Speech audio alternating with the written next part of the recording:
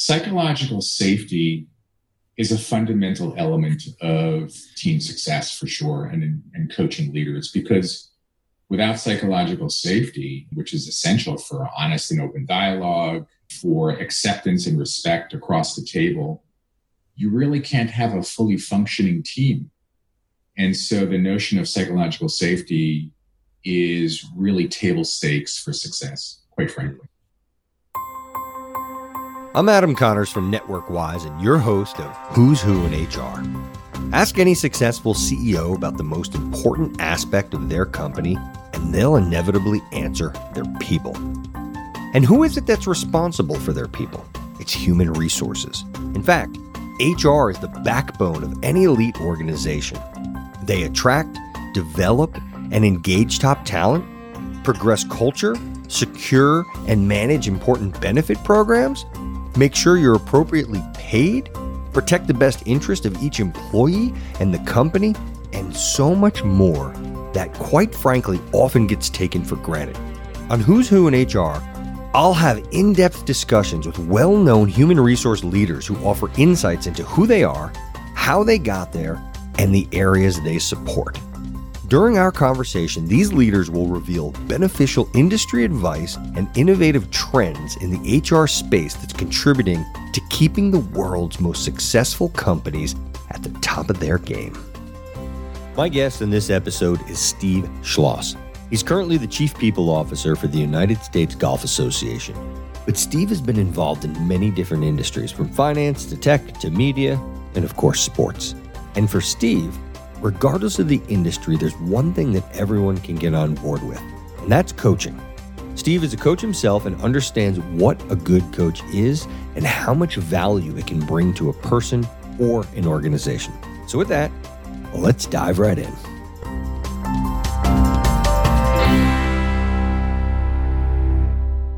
Steve Schloss, welcome to the show. I appreciate you taking the time to make today happen. Adam, really thrilled to be here today. Looking forward to it. All right, good. We're going to have some fun. I think you've got a really interesting story. I like your background and I like your disposition. So I'm looking forward to getting under the hood, if you will, of that experience and just having some fun. Before we get rolling, would you mind giving a brief synopsis of kind of who you are and what you're doing? Well, being under the hood, just wanted you to know my father was in the car business, so I appreciate the connection there. Great way to start this conversation. Nice. So I've been a senior HR executive for many years, the last 10, 12 years as a chief HR officer, chief people officer. But for the last 35 years, have been involved in building and scaling and transforming and evolving organizations across a multitude of industries, primarily in financial services, media and publishing, high growth technology, and currently nonprofit and sports. And love it, love the journey, as well as have had the chance to be a professor, a graduate professor in New York City on an adjunct basis for 12 years, and also do some side coaching and mentorship, and just enjoy also giving back and leveraging the benefit of my experience to help others. That's great. Now, did you notice you've jumped industries and typically not easy to do? How were you able to make that happen? It's an interesting question. I would say that the one thing that I learned to do was to unlearn the things that might have made me successful in one environment and learn the things that require me to be successful in the new environment, and bring with it from the past experience the things that maybe transcend all environments. And so an example would be, I worked at Citibank for a little over 10 years, and then I joined Time Warner, where I spent about 13 years.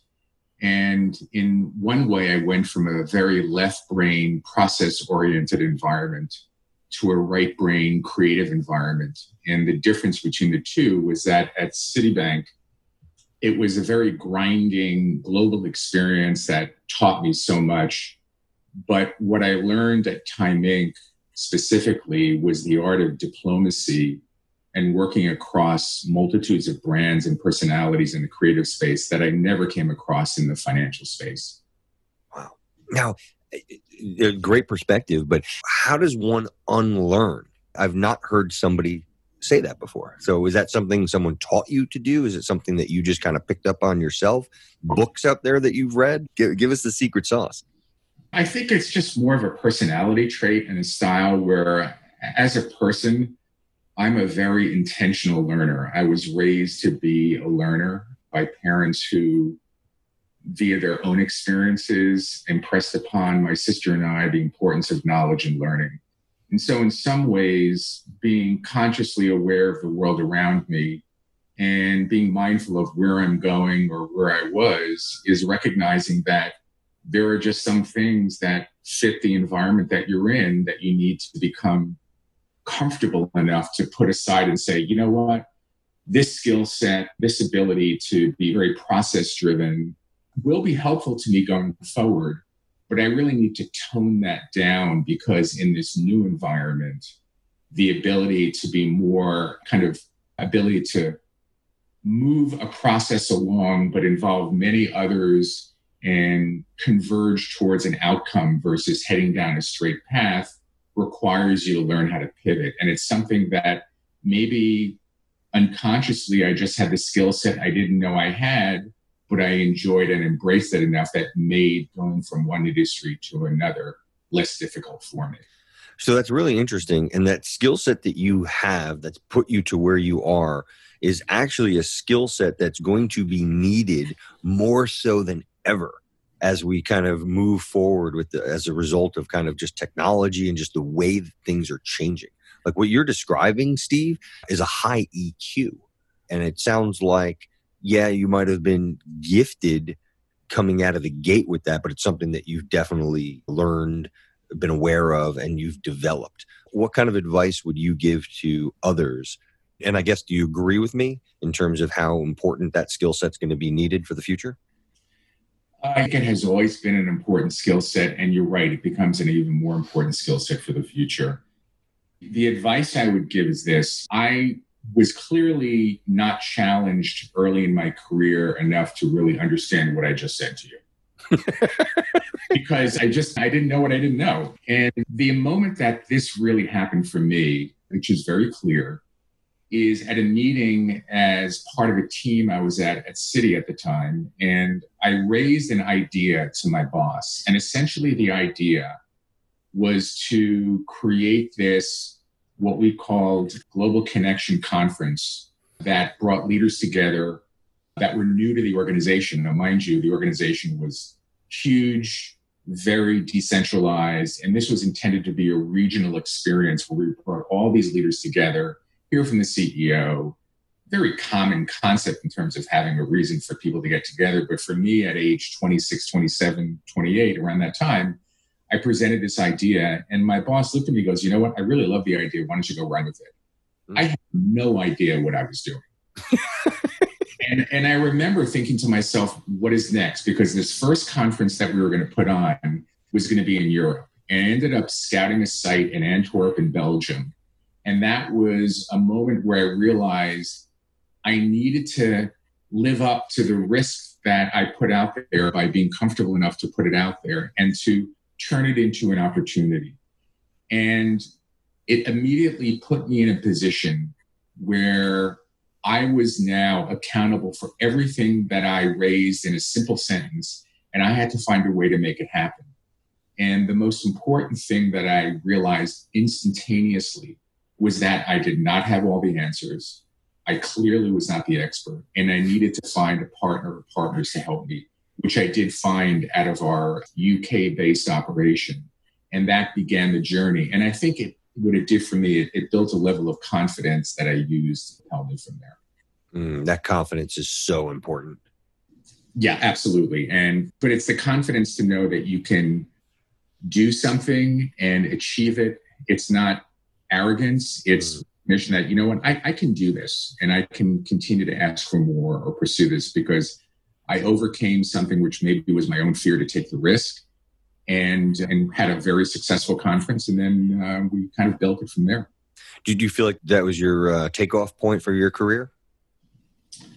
I think it was a takeoff point for my professional success, yes, because it taught me some things very early on in a more complex business environment in an international financial services organization. That was really my first true major corporate kind of experience. So yes, I would point to that.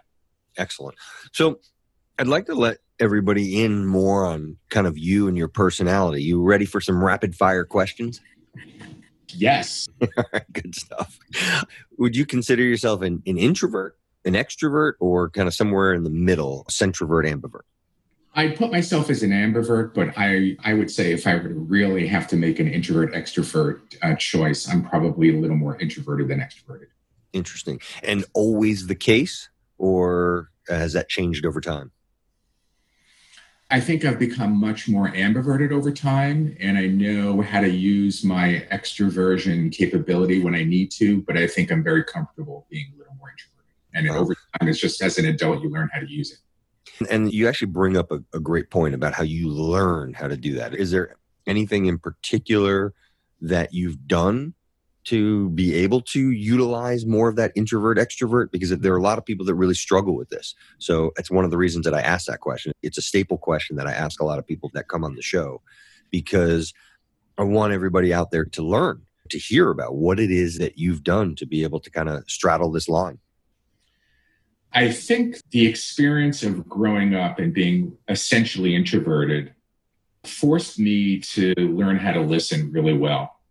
And over the years, I've developed my listening skills in ways that I think I'm extremely effective at it. And once you learn how to listen and process and engage in group discussion, as an example, and I'm at the table amongst my colleagues, you learn how to, over time, as you have moments of success or failure and you achieve things, to understand that, first of all, understand who you are and be proud of it, and not try to force yourself into being someone who you're not because you think that's going to get you from point A to point B. I think there are times where you might find that if you're sitting around an executive table, there are people that are trying to come across as being extroverted because they feel they need to, and they're probably just very uncomfortable being that versus allowing themselves to be who they are. And so for me, is being comfortable with who I am, and then realizing on the other side of this, where I learned to be more extroverted, was forcing myself to get up in front of groups and speak. And I think once I learned how to do that better, it allowed me to be more confident to kind of navigate both ends of that continuum. That's an excellent answer. Extremely insightful, and something that I do hope that other people take away from. Again, your point about owning who you are and being authentic, that will shine through. And I think a lot of people make a mistake of, like you said, trying to be something that they're not. And they might think that they're doing a good job of it, but it's very apparent. So thank you for that, the honesty in that answer too.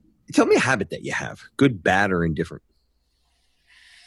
I would say that I am a digital pack rat. In real life, I am just super organized. I'm a child of German parents who fit the stereotype in every way possible around being organized. So I'm also very minimalist with my stuff, but I am super obsessed related to the learning process about just capturing information, knowledge, photos, things. So on one of my personal email inboxes, I have tons of folders that are spaces for me to collect things and to maybe use it at some other point versus my house, which is very neat, and the spaces that I use for myself professionally are very minimal because I've figured out what I need and what I don't. And so for me, I'm kind of a digital pack rat versus a real life pack rat. And that's a bit of a habit that on a daily basis, if there's something interesting, I'm automatically sending to myself. Interesting. Yeah, I'm pretty organized that way too. And that is something that I have noticed as is something consistent within the field of HR. I'm curious. I don't know if I have enough data points on this yet, but I'm seeing a clear trend in that space. Is that something that you've noticed, or am I just out here on out in a wing here? In terms of gathering information? No, just the lists, organizational skills. I don't know. I think it's unique to the person that everybody likes to constantly catch up and gather information and data. That's just kind of who I am. But I do think that the driver of that for me has more to do with just being really big on context and having awareness of the world around me. And so anytime I read something that's interesting or learn something from someone, or maybe even watch something, that I want to hold on to it so that maybe it has value at some future point. And so that's really the driver for me. Excellent. I do the exact same thing. Tell me something that most people don't know about you. Funny thing, the other night I was watching the movie High Fidelity with John Cusack. And my friends and I growing up were those characters from the movie. We were massive music collectors, listeners, concert goers.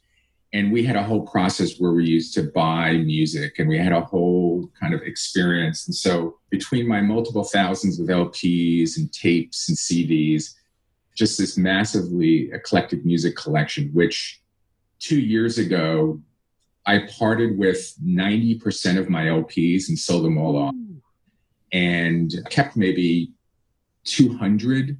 And my turntable, which I still kept from 40 years ago, which I reassembled and cleaned and started using again. But that character, but that movie just is such a great reflection on my youth. And so that's something that people may not know about me. That's so cool. I'm a music guy also. I actually used to DJ, and it makes me really sad to hear that you parted with your records, because they're actually there's a huge resurgence that's happening in the music field, in terms of they're arguing that you cannot ever replicate the sound quality of a record. Yeah, I've heard that so many times. And I don't know, for me, it was a moment where I just thought it was time to move on. And I'm such a music listener and collector, even digitally, that for me, it wasn't that difficult. I will say that being kind of a minimalist, organized guy, I remember calling one of the record stores where I wanted to provide them all the records to review and buy. And I said, I was seriously a collector. All of my records are in jackets. The records themselves are in sleeves, and they're super neat. And the guy says, look, I hear that all the time. And so I brought my stuff over there and I dropped it off. And he said, I need about 3 hours because they have a lot here. And I came back and he goes, so first of all, you're right. You really are in that 2% people took their record collection a little too seriously. And the value of your records are far greater than normally because they're in pristine condition. And he said, are you sure you want to do this? I said, yeah, it's time to move on. That's cool that he was that honest with you. So to transition back to the professional side, you touched on something that's very hot these days, and I think is only going to grow, and that's coaching. You mentioned that you do some coaching. First and foremost, would you mind kind of giving, because the term gets thrown around a lot, I would love to get your definition of what coaching is, and then I'd also like to understand what you think makes a good coach. Sure. So obviously there's coaching individuals and coaching teams. So let me start by answering the last question first, which is what makes a good coach. I would say that a good coach is someone who helps and supports a person or a team to learn new skills and get better at what they're doing over time. I think simply put, that's what I would say it is. And coaching and good coaching is more likely going to be contextual, and that it helps, let's say, a leader focus on or achieve improved performance or behavior based on the context of the organization or the situation. I think without context, coaching is not really effective. And that's opposed to maybe the team coaching side. I think a lot of times when you hear the concept of team coaching, which is more recent as a concept and a skill, oftentimes that might be perceived as, well, a team or a group is an amalgam of personalities and styles, which is absolutely true.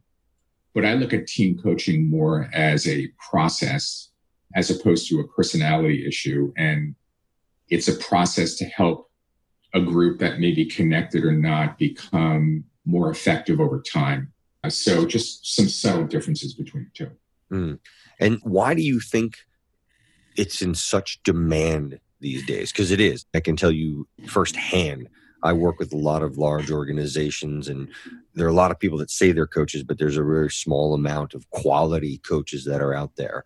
And there's just a big demand. I've had a lot of clients that have asked if I know other coaches.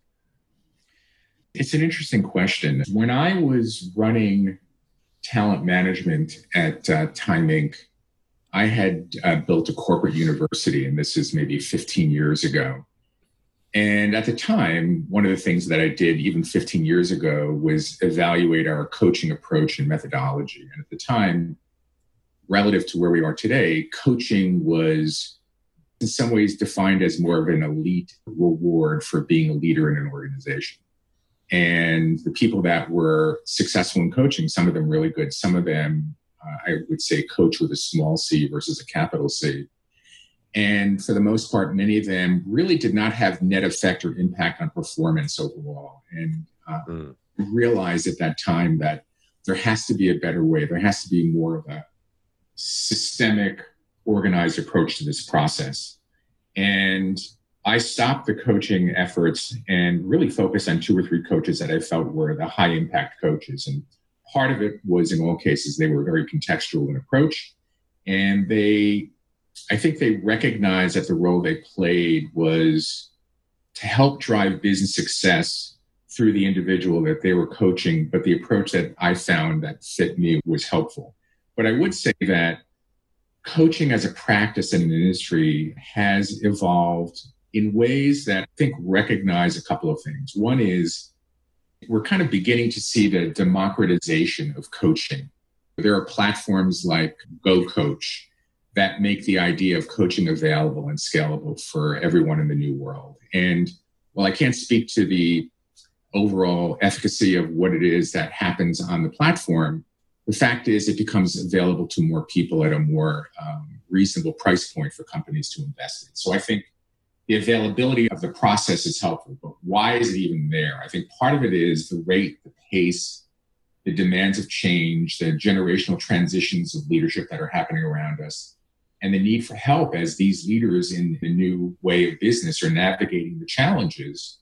And so I think the dependence generationally has shifted such where the need for help and the availability of help is more expected than it might have been sought after for the generation before.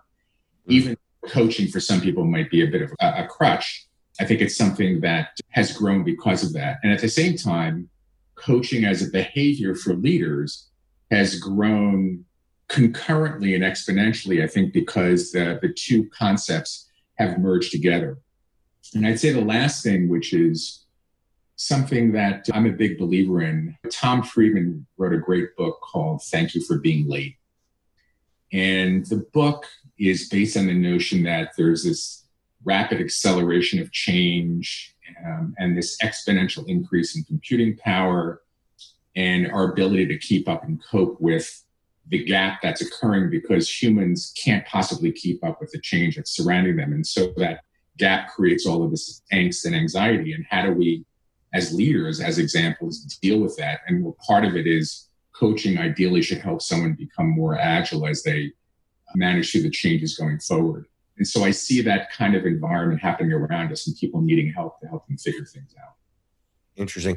And do you think that anything like years back, the egos of some of the executives might not have welcomed the idea of a coach where now it's a little more in vogue? Do you think there's anything there? I think the coaching, let's say 15 years ago, tended to be very elite in its positioning because essentially it was 360 based. It was maybe in some cases, my experience had been it was bordering on psychological coaching as opposed to performance coaching. Good point. And so I think over time, and by the way, not everyone should be doing psychological coaching, particularly if they're not trained and certified to do so by any stretch. But I think as you see more people getting into the coaching profession and organizations in the business of certifying, you do have to begin to ask yourself, what is coaching going to look like in the future? And to move from something that was special and unique to something that's democratized. What is coaching as a concept, as a behavior, as a service? I think will evolve as people begin to realize and understand its importance. But also, I think what success looked like for coaching 15 years ago might look different 15 years from now. Yeah, good point. And then how would you define the difference between that individual versus team coaching? So, individual coaching is how I am trying to improve a performance or behavior to help me do better at what I do and those that are around me that I might affect, and also help me understand inside what this means. Team coaching, I think, is a very different concept. Personally, I've had many years of leading and facilitating and coaching teams inside organizations.